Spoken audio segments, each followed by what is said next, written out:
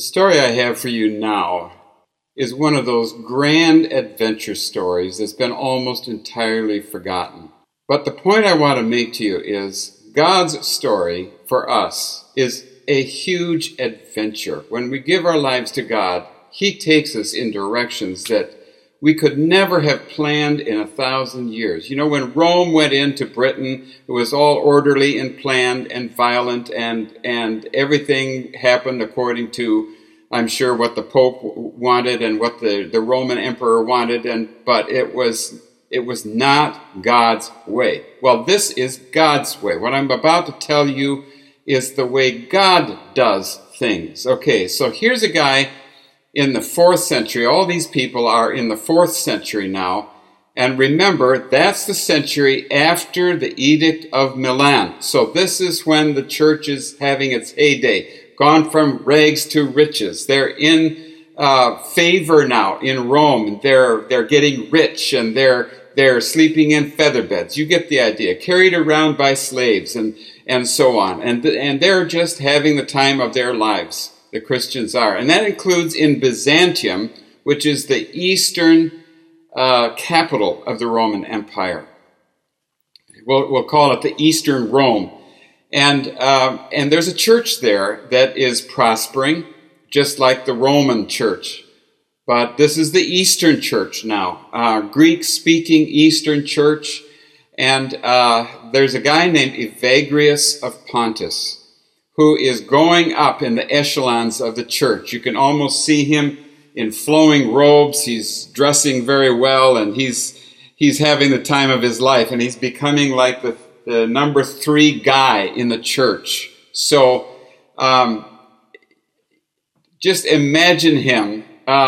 He's a good man, but he's also becoming very successful with all of the dangers of success nipping at his heels. One day he falls in love with a beautiful woman, and absolutely head over heels falls in love. And the problem is that she is the wife of somebody else already. And yet there's nothing he can do about it. He's just in love with her. You can almost imagine the clandestine meetings and the twinges of conscience and all the stuff that happens in a scenario like that. One day, Evagrius has a dream. And in the dream, he is in a court of law and he's being accused. He's the defendant. And here the prosecutor is coming and accusing him of all kinds of things. And as he's being accused of these things, he stands up and defends himself. And as he's defending himself, he says, I'm going to guard my heart. I'm going to guard my heart. And as he's saying those words, he wakes up, and he's actually speaking those words in his bed. And he realizes that he has just taken a vow before God. And he takes this very seriously. And he realizes that God has spoken to him in a dream. And so as he meditates on this, he realizes he has to take action about this. And he decides to give everything up. And in order to guard his heart, he leaves the woman and he leaves this entire scenario of success. And he goes on a pilgrimage. He's searching for God now. And how can he guard his heart? Well, he goes to Jerusalem, and in Jerusalem he meets a woman named Melania. Okay, let me introduce you to Melania. Melania had been the wife of the prefect of Rome, a very wealthy woman, one of the most wealthy people in the Roman Empire. But when her husband died, she went on a journey into the deserts of Egypt. Now, right here you can see the influence of that life of Anthony. You know, everybody knows about Anthony now. And so people are going to that place to find out what this is like, this kind of by my spirit lifestyle. And she goes there, this wealthy woman from Rome, and she's going to learn from the prayer warriors of Nitria, who are the spiritual descendants of Anthony. They're the ones that walked with him, that learned from him, and are teaching what he taught now. And for 6 months, she learns from them. Then she goes to Jerusalem and she establishes a house of prayer for women in Jerusalem. So Melania is one of the people that we call the desert mothers. She's one of the women who learned the wisdom of the desert and is now teaching it to women. When she meets Evagrius coming from Byzantium, she discovers that here's a guy of like heart, and he needs to learn from the same people that she had learned from, so she takes him to Nitria and drops him off there. Well, here's this big churchman guy in amongst some unwashed, unlettered, unlearned, simple country hermits. You can't imagine how different these people are, Evagrius and the hermits of Egypt. But Evagrius, amazingly, humbles himself underneath these people. And he's determined to learn from them, and learn is what he does. And so after, 10 years or so, Evagrius then becomes the leader of that community in Nitria. And not only does he become the leader, but he becomes the first person to actually write down the wisdom of the desert in book form. And so here is Evagrius's two of his books, the Practicos and the chapters on prayer. I read these writings, and I have been greatly enriched by them. People for hundreds and hundreds of years have read Evagrius and the wisdom of the desert fathers, and it's been a source of great revival and personal renewal. In fact, this book is published by the Cistercians. The Cistercians of the 12th century rediscovered the desert fathers and became a new movement in the medieval church, which is totally consumed with power and might Christianity, but they're going to discover the by my Spirit kind of Christianity, the original way of Christ. And so in the 12th century, the desert fathers are going to be still a source of inspiration. That's my point, is that a whole revival movement in the 12th century is going to be based on these writings of Evagrius. Evagrius in the desert is going to be far more influential than he would have been if he had stayed in Byzantium. You see my point. There's an adventure that God has him on, but he has to surrender everything. He has to give up everything. Point number one in our idea of how the Lord wants us to live by my Spirit. So he's done this, and let me just say that from Evagrius' point of view, it's all about prayer. The Christian life is a life of prayer.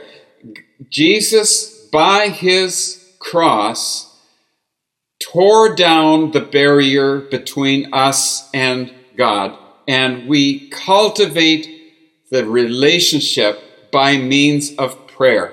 So if you look at Evagrius, you'll see it's all about prayer.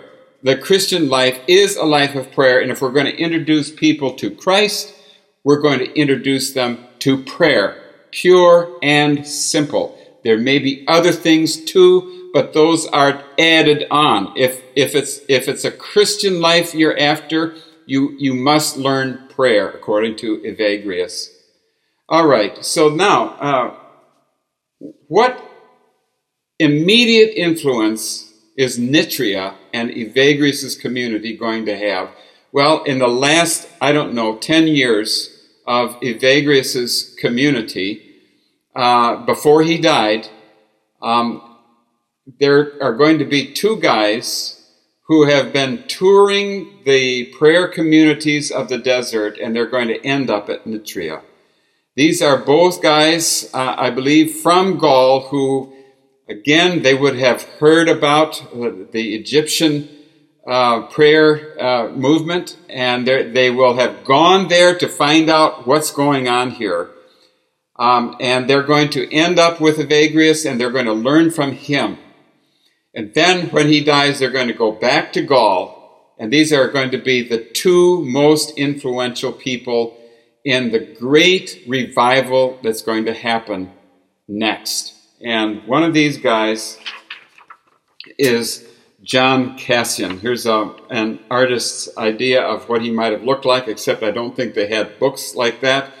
But I like this, and it expresses what John Cassian was all about, the inner life of prayer that he learned from Evagrius. And the thing is that what Cassian discovered is that the life of the hermit, the life of solitary aloneness, total aloneness, is not all that it's cracked up to be. So Anthony might have made it work, but John Cassian, when he was in the desert, he saw a lot of people come under deception, being alone. In other words, the enemy attacks with deception. People become deceived. They think things are true that are not true. And so there needs to be protection from that. And Cassian is the guy who says the protection we have is Christian community, loving community of people who care for each other. So Cassian is going to be the great apostle of prayer communities. And he's going to write his own writings, and they're all going to be about having communities of prayer. And he's going to start his community of prayer in Marseille. And this is going to be a prayer community like Marmoutier. Remember that from Martin of Tours. And this will have an equal influence from Marmoutier.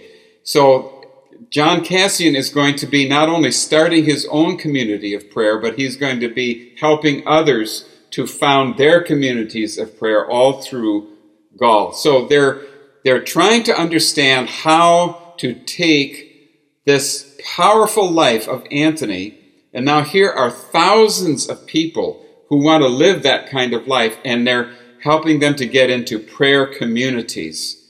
Okay, even a guy named Benedict of Nursia, who is in Italy, is going to hear of Cassian, and Cassian is going to be a major influence in his life, and he's going to start a prayer community in Italy. It's going to evolve into the Benedictine monasteries, the monastic movement that is going to be taken over by the Roman Catholic Church and turned into a massive monastic movement. But it's important to realize that at the beginning, these prayer communities weren't exactly what we think of as monasteries. They're called monasteries, yes, historically, but when we use the word monastery, we have a certain picture of what became of the monasteries. But at the beginning, I like to use the word prayer communities because they were really very simple. They weren't big buildings and fancy structures, and hierarchies and all the stuff that Rome is going to turn the monastic movement into. They're just simple prayer communities. People are going to learn how to pray, and that's just what it was at the beginning. And so it's important to realize that Cassian is just trying to help people to learn how to relate to God directly and learn how to wield the authority of prayer because we're seated in the heavenlies with Christ. And so it's all about this kind of prayer, an inner awakening and then advancing the kingdom against the powers of darkness. Okay, now the other guy, his best friend, is one of the forgotten heroes of the past, Germanus of Auxerre. And Germanus is going to, he's not going to be so much a community builder like Cassian. He's going to be an evangelist. But as an evangelist, he's not going out trying to get people to be members of a church. In fact, they didn't really believe in church membership in the way that we have come to think of it. And they weren't building churches the way we build churches today. Because, you see, it was all about connecting people directly to God. That's what Christianity is. It's not being a member of a church. It's getting people connected. Because that's why Jesus died. He didn't die so that we could build a church. He died so that we could be connected directly to the Father. You know, the temple curtain torn in two, and we're seated with Christ. And so these are the things that Germanus was excited about. And when he went to Wales, that's the gospel that he preached. He wanted people to be connected. And so one of the guys that he